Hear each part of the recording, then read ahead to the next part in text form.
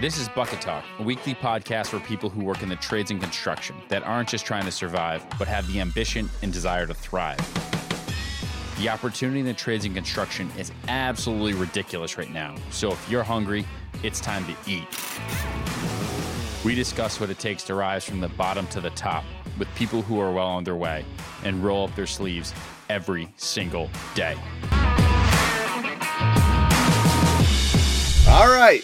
We're here with Evan Stager. Evan Stager goes by the Instagram handle Metal Polisher 3826. I've been following your content for a long time, and it's definitely satisfying. I've done it myself, and I don't care to do it. But for those out there that love that clean finished look and that satisfaction, this is the podcast for them. And luckily for me, most don't like it, so that keeps me in business. I like it. There you go. Do the things that other people don't want to do. That's right. I mean, I think that there's something to be said about that.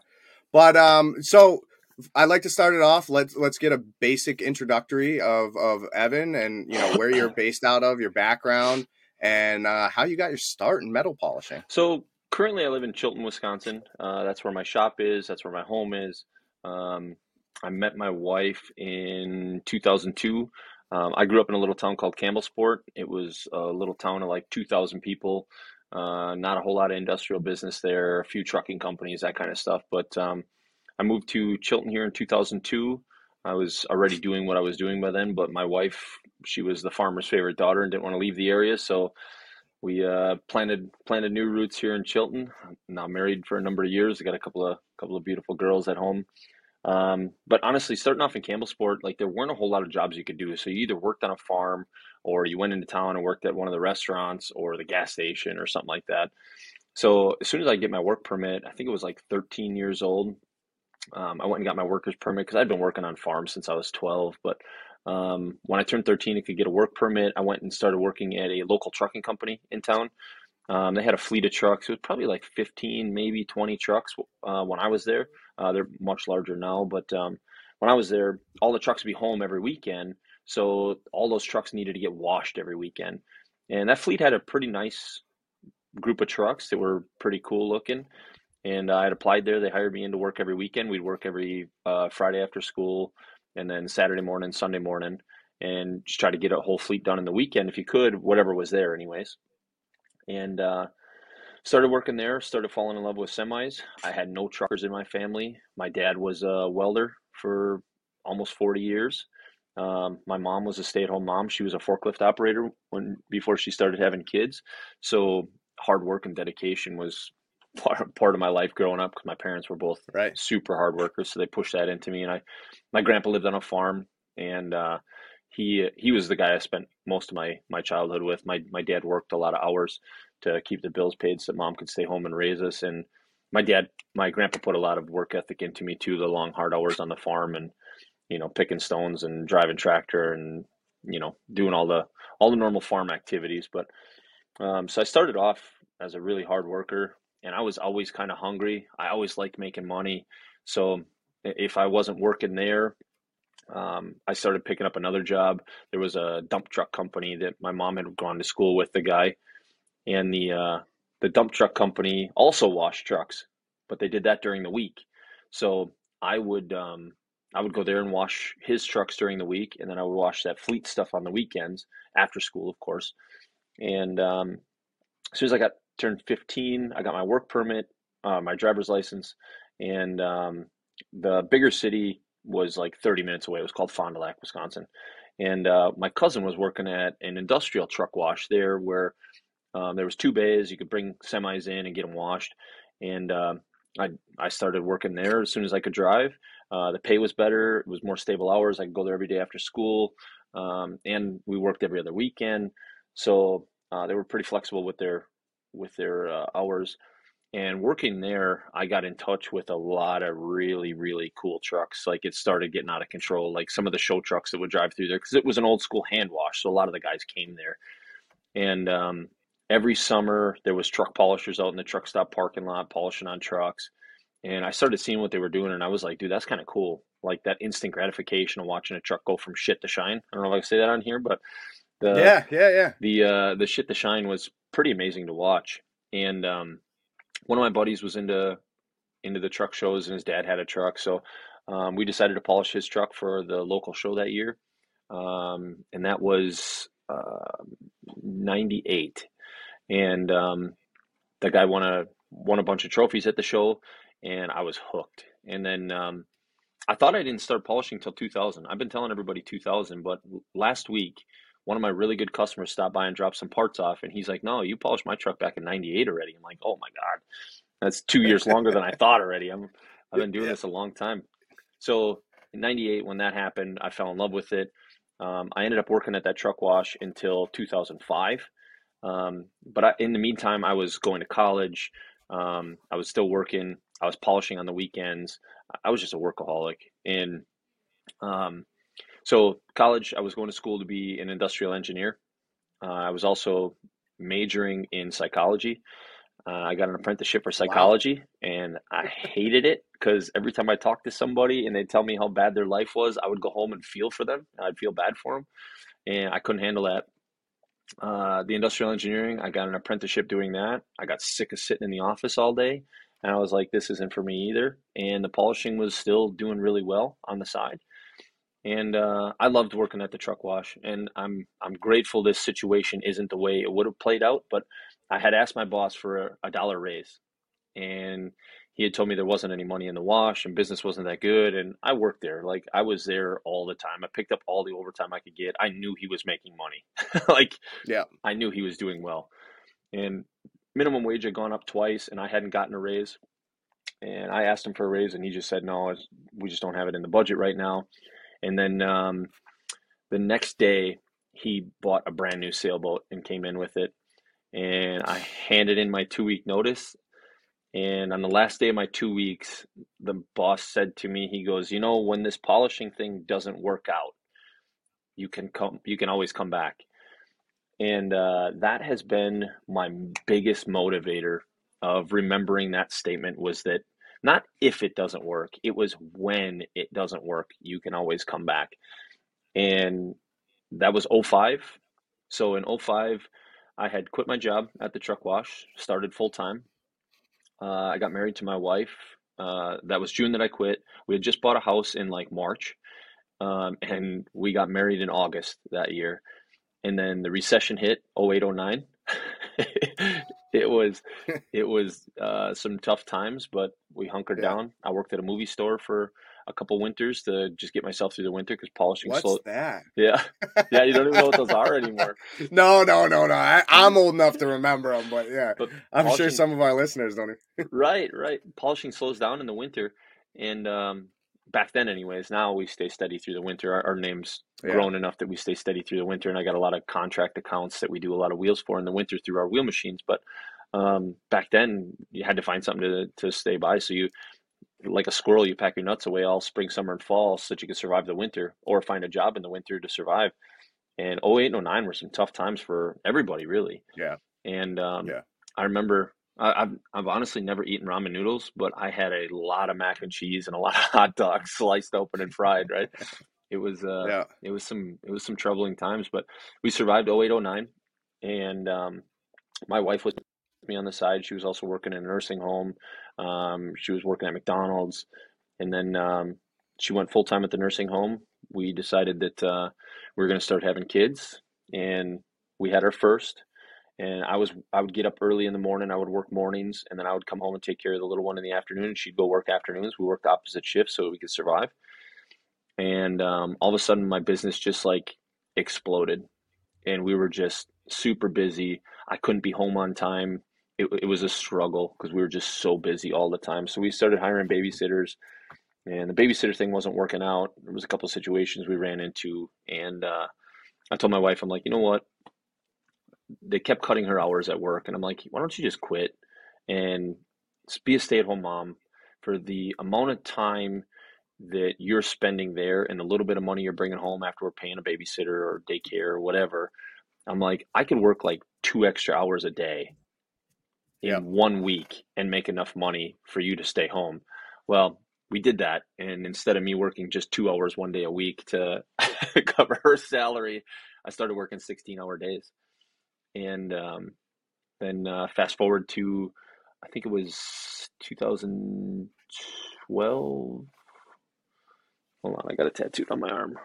2013, I put my daughter's birthdays on my arm. So that my Uh, youngest, I bought my shop. I bought my I shop here. tattooed my wedding ring, but it has the date on it, Yeah, so so I'll never I forget got it. a full sleeve on my arm. I got our wedding date. I got my kids' birthdays on there. So if I got to take them to the doctor, I know their birthdays. So I'm terrible about that stuff. Dude, that is actually that's funny that you say that because like I turned to my 8-year-old. I'm like, "What's your birthday?" It's like, "What year were you born?" Hurry up! The nurse is asking. I always felt so terrible. I'm like, hold on, I got to call my wife. I know what their birth date is. I don't know what the year Correct. is. I'm like, I never knew what the year was. call my wife, and I'm like, I was sitting down with my tattoo artist when we were laying out my sleeve, and I'm like, you know what? I just want to put like a post-it note right on my forearm, with like their birth dates on it, so that, like I constantly remember it. And so we did, and it worked out really well. But so yeah, 2013, we bought my shop, which was like 2 minutes away from my house, and here in Chilton, Chilton's heavy industrial. Worthington Cylinders is right behind us. They build all the Bernzomatic propane torches. Um, Okay. KT, which does all the birdseed and small animal foods and beddings and stuff, they're right here in town. Okay. Um, Breeze Industries, who does all the malting for the big beer companies, and they make the world's malted milk balls. That's all right here. Um, The MB, world's malted milk balls, world's huh? malted milk balls. Yep. If you bought like Milk Duds or any of that stuff, it all comes from right here. And I'm surprised they're still being made. and most of your beers are here too. You'd be surprised how Yeah. many malted milk balls go out of this place. It's ridiculous. Really? It's crazy. And then MB Company, if you've ever seen a snowblower or a sweeper at like an airport or any of the jumbo size stuff like that, they build all those right here in Yep. Chilton, Wisconsin too. Okay. Cool. So there's a lot of industrial, and it's hard to find help because they all pay ridiculously good in smaller sides of the trades like what I'm at. Yeah. It's harder to stay competitive with these guys paying 40, $50 an hour. It's a struggle. But yeah, So one of the takeaways that I had, and I could actually relate to it, and I want to get your take on it. So when you were at the truck wash, I actually my first job in the automotive industry was working at a full serve gas station. sure. And I actually had a hard time leaving the gas station because I carved out a niche for myself. I worked doing oil changes and stuff like that, and Yeah. you're getting like $11 an hour or whatever. It's no big deal. But my collateral duty was to go out to the pumps and pump gas when everybody showed up. So then Yeah. I took it a step further and started washing windows, and now I was making more money in tips Yeah. than I was at the job. And I'm like, I almost just want to pump gas the entire day versus being a mechanic. Yeah. Yeah. So that was kind of a cool thing that like I made ends meet early on. Yeah. As a young person in the trades, and I don't know, does that equate to your Dude, first startup? 100%. I was working second shift because I had school, and then when I finally Yeah. I graduated in 2000, and I was polishing on the weekends already, and I started having some of my guys that I was polishing for asking me if I could do stuff during the week, but they didn't want to do it in the mornings. They wanted to do it in the afternoons when they were home. And my tips were pretty good on second shift because our shift was always shorthanded. And a lot of my regular guys that came through certain days of the week, like they were always tipping us really good. And I'm like, man, I really hated to lose that. But our work was based on a commission base too. So like my base rate was, I think when I left there, I was making like $8.50 an hour. It was ridiculous. Right. But if we washed X amount of trucks a day and made X amount of dollars, you would get either a 5% commission bump or a 10% commission bump split it by the crew. And the crew was always shorthanded. So if we ever made commission, it was big money. It was decent. Yeah. But first shift made commission every day, all day. And I was like, if I switched to first shift, I'd have better hours. I'd be there 7 to 3 every day. And then on top of that, those guys get the same tips. Plus they get their commission all the time. Plus then it opens up the possibility to work in the afternoons. So I was like, you know what? I'm going to do that. And I did. I switched to first shift. And yeah, the tips and the customers were what was worth it. Fast forward to now, a lot of those customers I had at the truck wash are customers I have polishing now. So a lot of Nice. those relationships that I made with those guys at the truck wash springboarded me into a better position when I went full time and started my own business. Another thing that you said too that I've seen, it's actually kind of poor practice, and for any business owners out there, especially younger business owners. One of the things that is discouraging as an employee when, an employer talks out of one side of their mouth and says, we're going to cut your hours or no more overtime or what have Yeah. you. And then on the flip side, they show up in a Chevelle or, something absolutely nice. And it's like, I, to be honest with you, I don't know what's going on in their life. Yeah, me neither. They could be And it's none of my business. cash poor or any of that. Yeah. But what I do want to say is that optics, right? Right. So the perception from the workers is going to leave a bad taste Buy in yourself their mouth a when it comes beat up Civic and drive back and forth to work every day. Like, hide it. I don't care. Just don't flaunt it in my face, Put the boat, put the boat in the garage, will you? But yeah, no, I mean, and I've seen it, and I've had the conversations with the guys, and I'm like, it just is what it is, and I totally understand, and some of the employers don't actually realize what they're doing, that because they see what they're going through day to day, and they may have things partitioned or what have you. But it is a little discouraging when you do see that. And I had told my boss before I left, I said, him and I kept a good relationship even after I left. And I said, if you had just given me a 50-cent raise, I'd have probably stayed. And I'm glad you didn't. I'm really glad he didn't, because it motivated me to just push myself even further. But honestly, he was never present. He only came if he was coming in to yell at somebody because somebody screwed something up, but he never came and worked with us. If we were shorthanded, it was, well, sorry guys, and I'm the opposite. Like, I have nice things. I mean, I've worked hard to get my business to where I'm at, and I have a nice pickup, I have some toys, but at the end of the day, like, I hope that motivates some of the people that work for me to continue to want to do better for themselves. Cause I push my guys. Like, I want my guys to keep doing better. And I want to give them more money. I'm the flip side. Like, if you show me that you are worth and bringing in ROI, return on investment, if you're bringing me back ROI, I pass that on to my employees every time. My ladies that ship product out for us, their salary continues to grow and grow because they are doing more for me, more customer service, or answering my emails for me that are product related. Answering more of the phone calls, handling more of that stuff. Like, I push on a lot of our profits to the employees, because without them, I wouldn't have anything. And I've worked by myself. On the flip side. Yeah. And then on the flip side, I assume you're one of those guys that, tough times, the Skidoo's the first thing to go to retain some of your employees. You know what I mean? Oh yeah. No, there was some tough years there. Even in the last couple of years, there was a couple tough times where, like, business wasn't great, and I didn't give myself a check, like, I cut myself a check like every business owner should. And I work with my guys. Like, if you come by my shop and you get your truck polished, unless I'm gone on vacation, I am right there with my guys in the trenches, polishing stuff. I've seen it. Yeah, I'm sure you've seen the pictures of me completely covered in black, and I'm right there with my guys. So when times get tough, it sucks because I go to work to pay their paycheck, but at the same time, I know that they're what keeps this place going. And if I had to sell my boat, or if I had to sell my bike or something, I easily would, to survive these tough times, for sure. Yeah. Yeah. And that's, that's truly a valid point, and something that, every business owner should take to heart. I wish more did, but because I think this industry is headed in a weird direction. Blue collar is really frowned upon, and I don't understand why. And I'm lucky in the trucking industry, because in the trucking industry, we love blue collar. Blue collar is what made America, and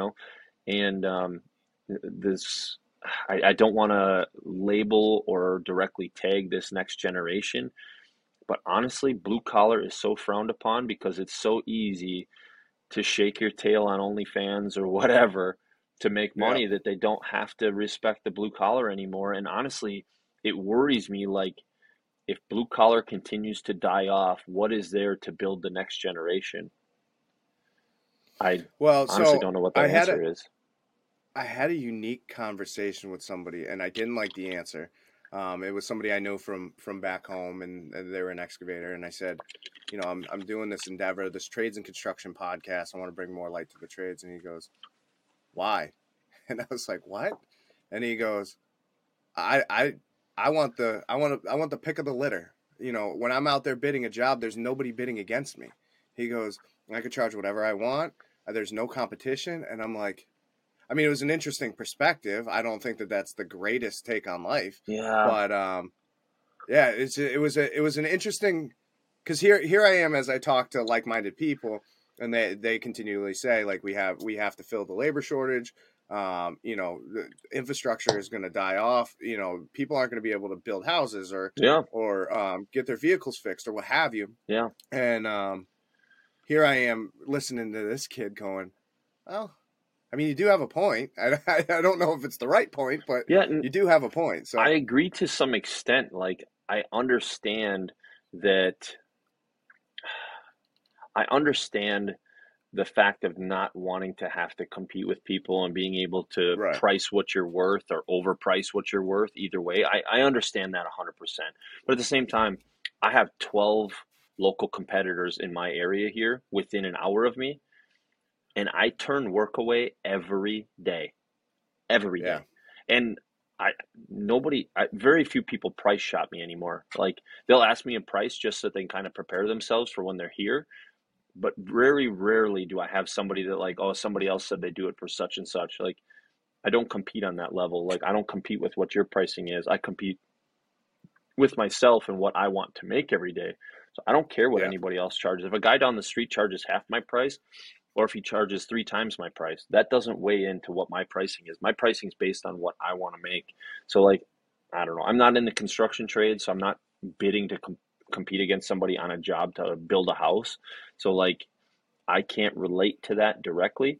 But in my industry, dude, I started my YouTube channel March of 2014. And if you've followed my YouTube channel at all, it is a straight how-to channel. Like, I literally teach people to do everything I do. Like, I don't hide hardly anything. And I don't hide anything on purpose either. I just haven't shown some things that I haven't realized I haven't shown. Like, I think I have just shy of 400 videos on my YouTube channel. Some of them are our products that we launched our own product line. And some of those videos are just how to use our own products. But I would say probably 80 to 90% of those videos are literally me showing people exactly how I do what I do so that they can do it themselves at home. So I saw the world differently. Like, when I first started, those guys that used to polish in the truck stop parking lot, I walked up to one of them and asked them, like, how are you doing that? Like, watching that shine happen, I was like, this is intriguing. And I asked him, how do you do that? And the guy was like, get bent. And I've talked to that guy years later, and I was like, why were you such a prick? He's like, honestly, I didn't want anybody in the industry. He goes, because if you're in the industry that's taking food off of my plate, I'm like, I've never looked at it that way. Like, I've taught some of my local competitors. Like, I also do a training program here at my shop. Like, I will teach polishers hands-on how to use everything they need to do to polish, right? Everything from grinders to pressure and technique to the business side, how to treat your customers, how to bid a job, that kind of stuff. I teach everybody everything. I'm a full hands-on class. And I've trained some of my local competitors, guys that are competing in the same market, the same fishbowl I'm in right here locally. And honestly, I don't see them as competitors, not because I think I'm better than them, but because I compete with myself more than I'll ever compete with anybody else. And maybe if I was, like, running out of work, it'd be a different story. But right now, there's such an abundance of work in the industry I'm in. The polishing industry is just, it's exploding. It's growing at an exponential rate. Even fleet guys with plastic trucks are wanting their wheels polished. I mean, it's gotten out of control. All right. So a question I like to ask is are you where you want to be, or is there another level that you want to get to? And that could come in many forms, but this moment right now, I am where I wanted to be when I was dreaming about this 10 years ago. Okay. Um, I am in the position that I wanted to be, but now that I'm here, I'm one of those overthinkers and my brain never shuts off. So now that I'm here, I've realized I'm only halfway to where I truly wanted to be in life. Hmm. So I'm in a good position, but I'm only halfway to where I want to be, and I'm in that slop struggle right now, trying to figure out how to get to that next point again because Yeah. I wish I'd gone to school and taken more business classes and more marketing classes and that kind of stuff. And I've kind of niched myself into the marketing corner. Like I'm one of the bigger followed metal polishers in the game. There's one other one that passed me a couple years ago.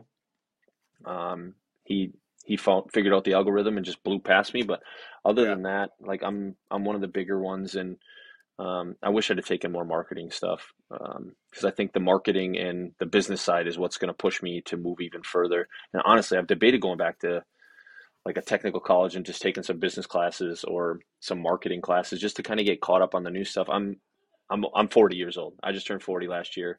I'm not young, but I don't feel old yet either. So I don't feel like I'm dejected from social media, but following the trends of the algorithm every month is like, and especially in the trades, like right now, Instagram's pushing reels really hard, and it's like, dude, I don't dance and shake my ass when I'm out in the shop, like Maybe you should. I guess so. That's what Instagram wants, but I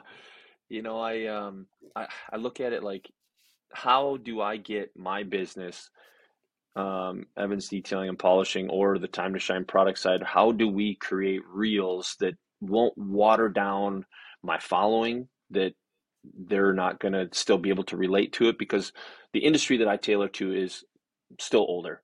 Yeah. The bulk of my polishing business still comes from Facebook because a Yeah. lot of the older guys aren't on Instagram or TikTok. Some of the new guys that are up and comers, they're on TikTok and Instagram. So I have to build content for all three platforms plus YouTube still. So Well, it's interesting because if it give you a little peace of mind, as you know, I went back for schooling in business and marketing. Um, what I found out was the business side was great, like that, how to build a business, and the finance, the accounting, all that stuff is like yep, you got to know it, right? Understand yep, it.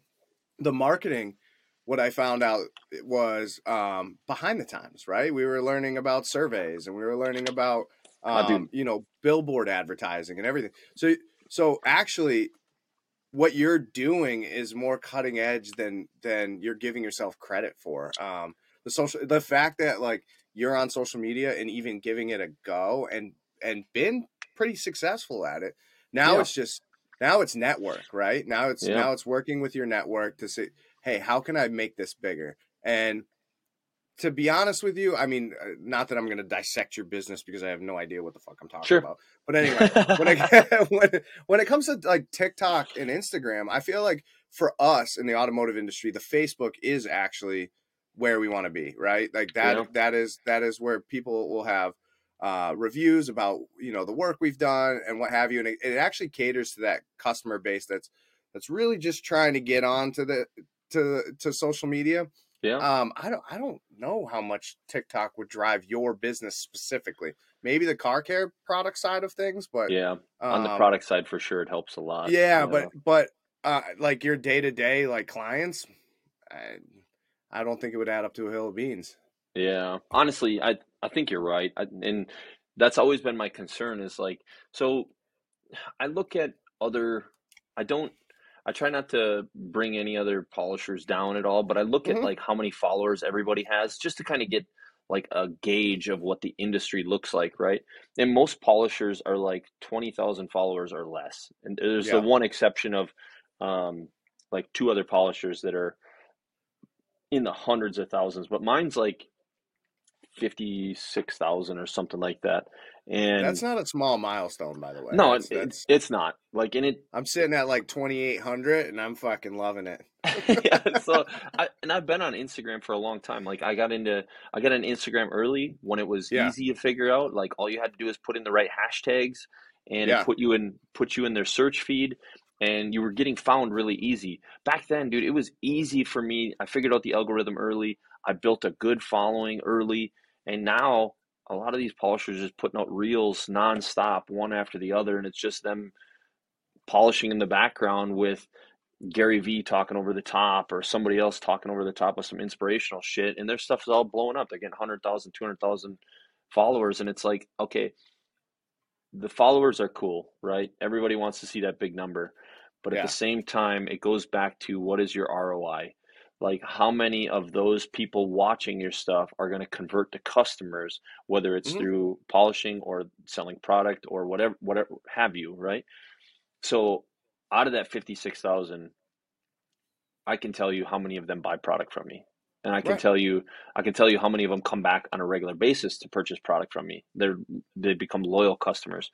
And you can usually tell by your likes, and I try not to gauge it on likes too much because people can boost their posts and, Yeah. pay more money for more likes. But honestly, I don't do any paid advertising, none. And I probably should at some point because it would help us sell more product. Yeah. But at the end of the day, I wanted to see how organic our growth could be, right? And we just launched our own product line 2 years ago, and it has exploded since we launched it right at COVID, March 2020, and it just exploded. We got lucky. Everybody was cleaning stuff at home and doing stuff by themselves, and we sold a ton of product, got a lot of people hooked, and it worked out really well. But um, Well, I and don't know. that makes a lot of sense because I mean, for the automotive industry, it was the challenge of how we go from the carburetor to the PCM, right? So Yep, we've gone from mechanical to now we're using digital and computer programming to run the vehicle. yep, A lot of people phased out, right? That was just too much for them to comprehend, right? yep, And now I yep, think for businesses, we're in the digital age, right? yep. And now it's like when the person from the from the town local paper is like, hey, you want to do the ad that you did last year, and it's like, I don't even know if it's worth it anymore, right? Because Yeah. nobody, I mean, how many people pick up the penny saver or the Uncle Henry's or whatever the thing may be in your area. Yeah, And so now your crossroads here is how do I get to the next level? How do I advertise on social media? How do I get my product out there? And that's I think exactly it. that's a big challenge. I mean, um, but yeah, it seems like to some degree you have a leg up. Um, Yeah, and I got lucky. I got in early. I started my yeah, Facebook page really early. Like yeah, I started it right away. Like if you scroll back through my Facebook stuff and look in like the beginning, like when I first started polishing, dude, I left it all there. Like I know a lot of people that have deleted their old stuff because they don't want people to see what they used to do. Dude, I left yeah, it there. Like if somebody takes the time to scroll all the way back on Facebook to the beginning, dude, I was not a great polisher. And arguably there's still people out there that say I'm still not a great polisher now, but in the beginning, dude, I was a terrible polisher. I'll be the first to admit it. Like yeah, I look back at my beginning pictures and I'm like, I cannot believe people paid me to do that. But right, like, there was no schooling to teach people how to do what I do when I started. Um, there was two guys on YouTube that had a YouTube channel on how to metal polish, and if you watch those two guys' channels, they weren't teaching you how to polish. They were scamming you into buying something. Like yeah, that's all it was. And I watched a lot of their videos, and I'm like, I can't figure out what they're doing and how they're doing that. I'm like, that really is what sparked me starting my own YouTube channel was if you go back to, I'm looking at it right now. I started with 364. I have 364 videos in.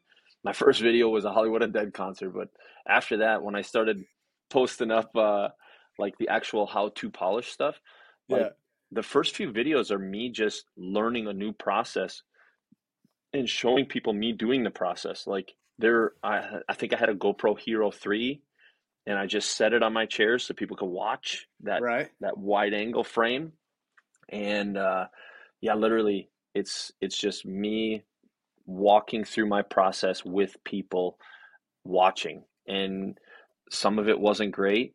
Some of it turned out really good while I was doing it. But now in the recent years, I've started reshooting those old videos because now I have a better process and I yeah, can explain in more depth of like how what you've seen in those old videos works now, because now I understand the chemistry and the science behind it. I can break that down and explain it to them better. Um, but yeah, there's some old videos in there that if you watch, you're like, dude, this guy got paid to do what he did. Hey, Like, but you know really? what? You know what? That's actually, I mean, it's also humbling. I mean, you should have seen my first welds. You should have seen my first, I Yep, don't know. I mean, there's stuff that I don't care to mention, but at the yep, same time, um, I'm happy that I progressed from, um, being I guess a hack mechanic all the way up yeah, to doing it right, and beyond. And that's a little discouraging too, because as I watch some of these new up and comers, whether it be in the automotive, whether it be carpentry or whatever, and watch them get shredded for yeah. trying something new and doing it the wrong way. That's not the It's way we do just it. That's not the way we do it. no, No, no, no. no. Don't do it. Don't do something new. That's not the way we do it. Oh God, I And hate hearing that. I'm just like, why did you even take the time to drive? Like, I don't know. It bugs the crap out of me, because it's now you're sitting there discouraging them from posting again, right? Which, Hmm. if there is any good feedback, like, that could better their game to what now that third post or that third Yeah, project they do is that yeah. much better. And it's wild. I mean, some people do deserve to, you know, Put the get some welder down shit. and try plumbing. Like, But, well, I mean, just some safety stuff or whatever. But, like, I mean, oh I yeah. don't know how many times I've stood on the top rung of a ladder in Oh a dude. video, and then people are like, "Oh, it's an OSHA violation." Tell me you have never stood on the top Yep. rung of a ladder to do Yeah. something, right? Oh yeah. And I'm not saying it's smart. I'm not saying Yep. anything. I'm just saying that you can say with all honesty that you were tied off. You didn't, you know what I mean? It's like, come on, man. I get people hammering me once in a while. They're like, "Oh my God, you posted that video without a respirator on." I'm like, "Dude, I don't polish without a respirator on. I only do it in my videos, like if I have to talk while I'm doing something." Or Yeah. guys are like, "I can't believe you're not using a handle." I'm like, "So and so in their YouTube videos, they always use a handle because it's safer." I'm like, "You know what? I wish you could go to a show and see that guy do work, because I've never seen him use a handle. Like, he does it for the videos so that it looks better. Like, geez, I've I've catch also me some got my slack. hand I'm more wrapped up. real." I've also got my hand wrapped up in a grinder and still did the same exact thing that I was doing prior to. Dude, So me it's, too. I was polishing, I think it was the back of a tank, and I was just in the zone that day, and I like wasn't paying attention exactly. And dude, that grinder's trying to kill you all day long. It's yep. trying to kill you. And my cord was stuck on something, and I gave it a little flick with my wrist, and that cord got caught in my buff, and it wrapped my arm up right by my shoulder. And I literally had the buff so close to my face I could hear it like pulling on my hair at that point. That's And terrible. But I yelled over to the guy on the other side. I'm like, "I need you to get over here right now," because I couldn't find the plug to unplug it, and the buffer's running like right next to my face. I mean, literally could have cut my head off, but yeah. it just one simple mistake, and Oh yeah. it was wrapped up so tight. My arm was like pigeoned back, and my arm turned blue instant. Like, there was no blood flow at all. The cord had wrapped so Jeez. tight I couldn't move it. That's And that's they had to crazy. take the buff, spin it off, and then bring it down. And I'm like, dude, no matter what I'd have been doing, I could have been holding a handle. I could have had a. You can't have safety guards on the grinders when we're doing it. No. So No, the like, first thing that comes off. honestly, I wonder, like, I hope this doesn't flag it, but I often wonder like what OSHA would think about a metal polishing shop, because you can't run a safety guard over the buff. Like, the No. safety guard would hit, and it would hit the buff, and it would hit the part that you're No, you know, working on. and you know what, and you know what that would do? That would actually increase time, because now you're unbolting every part to polish it. You know what When I you mean? Instead can't, of there's a lot of stuff you can't unbolt. It's a lot of stuff that, like, I'm not a trying to take mechanic. the fuel lines off a tank that's been Yeah, on there for 20 years, you know? no shit, right? I mean, it'd be crazy. But yeah, it'll be interesting when that time comes. But yeah, for right now, I'm pretty fortunate. Awesome, awesome. So good luck with the social media endeavor, and obviously the network is really where it's at. Just learning from other people what their next move is and how they do it is crazy. So as people watch your metal polishing videos, you should watch their marketing and, Yeah, and I'm gonna start for sure. um but hey, enough of work. Outside of everything, how do you unwind? Oh man, I love riding motorcycle. It's one of my go-tos in the summer. Um, I got two different bikes. I have a sport bike and I have a cruiser. Yeah. Um, my oldest daughter, she loves going on cruises. She just loves going on rides. My wife, she gets nervous when we go out on the highway and stuff. But my oldest, dude, she would ride on the bike with me for 1,000 miles. I may actually take her on a trip this summer. Just her and I go out on the bike for, a week or something and just go on a ride. But I have a sport bike too. When I'm riding by myself, I love the adrenaline of hugging curves and going fast. And sport biking's fun. In the winters are primarily my slower time, so I get to do a lot more of my unwinding in the winter. I'm stuck in the office like all winter long. We do polish a lot of wheels, and I'm still out there, but um, I in the winter is when I do most of my social media stuff and Right. try to get myself set up for the year. But I always try to take one trip in the winter. I started doing deep powder snowmobiling. Um, Dude, it is one of the gnarliest things you'll ever do. Like I I don't got the truly love it. balls. Yeah. I don't So got I don't I got the balls. I always go with a guide so that they keep you out of the like avalanche areas and stuff. But Yeah. next year I'm going to go to Canada to Whistler. I watch everybody snowmobile in Whistler, and it looks like the coolest place on the planet. And I'm gonna go next year. I'm gonna go ride the It's mountains out there. it's wild that you said that because my hay guy. So I actually live on a farm, but my hay guy comes from Canada, and he said he was out doing deep powder stuff, and he goes, it's literally one wrong move, and you're done. I mean, and I'm like, I will make that wrong move, so I don't want to be done. You But know, I mean, like just talking about like close to trees that there's actually not a lot of support there, and you could be 8 feet, 10 feet down, and machine on top of you. I don't know. You big you know, brass ones you got. we've been in some pretty sketchy situations, but it was never anything that I was like, okay, I feel uncomfortable, like this feels unsafe. Yeah, I went to Togati Lodge, which is in the Tetons, yeah, um, and I went there 3 years in a row with a group of buddies. The first year, I went in cocky as all get out. I was like, dude, I've ridden everything power sports. Like I've ridden snowmobiles my whole life. I've ridden jet skis, boats, cars, fast yeah. bikes. I was like, this is gonna be fine. Deep powder can't be any different. Dude, I went out there that first year and got whooped. Like I was ill prepared. I was nowhere near ready for the learning curve I was about to hit. And Right. dude, I had so much fun. The first year I was not great. I finally figured out how to turn like the last day and finally got to enjoy like the last day. And then the second year I went out, I got even better, had a lot of fun, rode hard, got myself into some tricky situations and managed to get myself out. That was a lot of Yep. fun. And then the third year, dude, it was a whole nother ballpark. Like I was doing stuff, getting into places that I had probably no business being in, but dude, it's so much fun. Like there's a ton of horsepower, long track. Yeah. Um, and the snow sucked that year. Like there wasn't great snow out there. And the last day we finally found like a really nice chunk of powder that we could go and play in, and we were climbing hills and carving in between trees and having a good time. But yeah, Whistler. I know Whistler's a whole nother beast, but at the same time, I really want to climb a mountain There you sometime. go. It'd be a lot of fun. The highest I think I've been elevation wise is like 14,000. I think is the one day we were at like 14,000 at the one point we were at. Nice.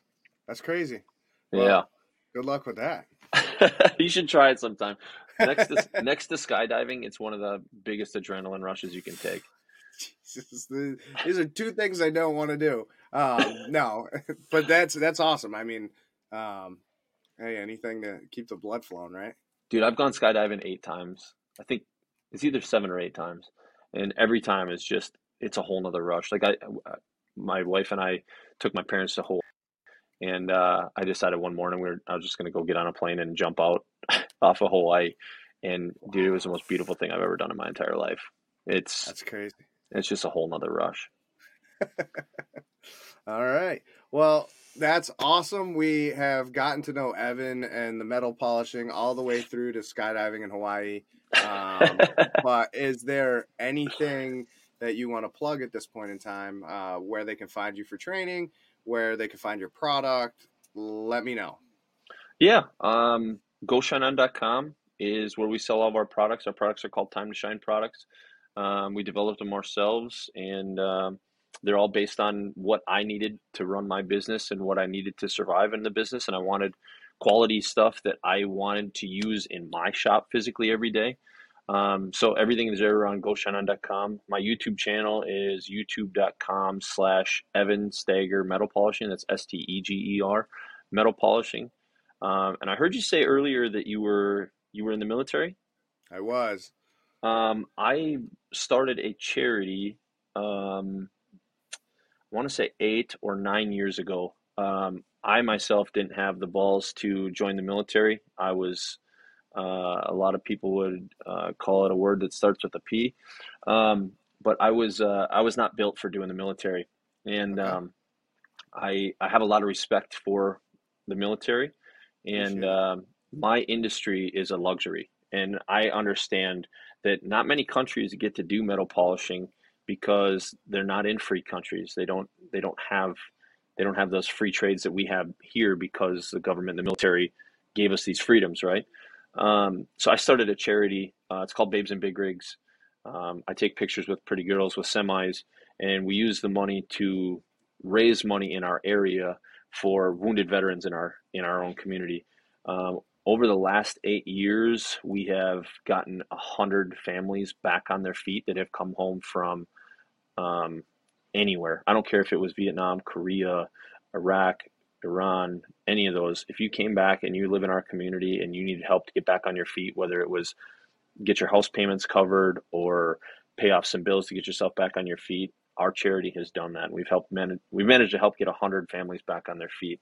And honestly, I wish more people would give back to their communities and help their surrounding communities, because you'd be surprised. Like, I've had some veterans in our area that needed $1,000 and it changed their life, or $3,000 and it changed their life. Like, you don't need huge sums of money to help some of these guys get back on their feet. And I respect you and thank you for what you did for us and what you're continuing to do now. Well, hats off to you. I mean, support comes from home, and we wouldn't be able to do what we're doing, whether it's home or abroad. And, thanks for welcoming us with open arms when we come back. And sometimes it's not easy, but it's a true testament to people like you that potentially will give us a job when we come back. 100%. Dude, I'm always hiring. Blue collar's always hiring. That's it. I'm sure you get some good metal polishers out of there. But I'm hoping sooner or later. Yeah. All right. Well, this is the end of it. Evan, thanks for being on, and good luck with your future endeavors, and thank you. I appreciate you having us on. And as a special thanks to our loyal listeners, we're giving $10 off your next purchase of $60 or more at bruntworkwear.com. Use discount code BucketTalk10. That's BucketTalk10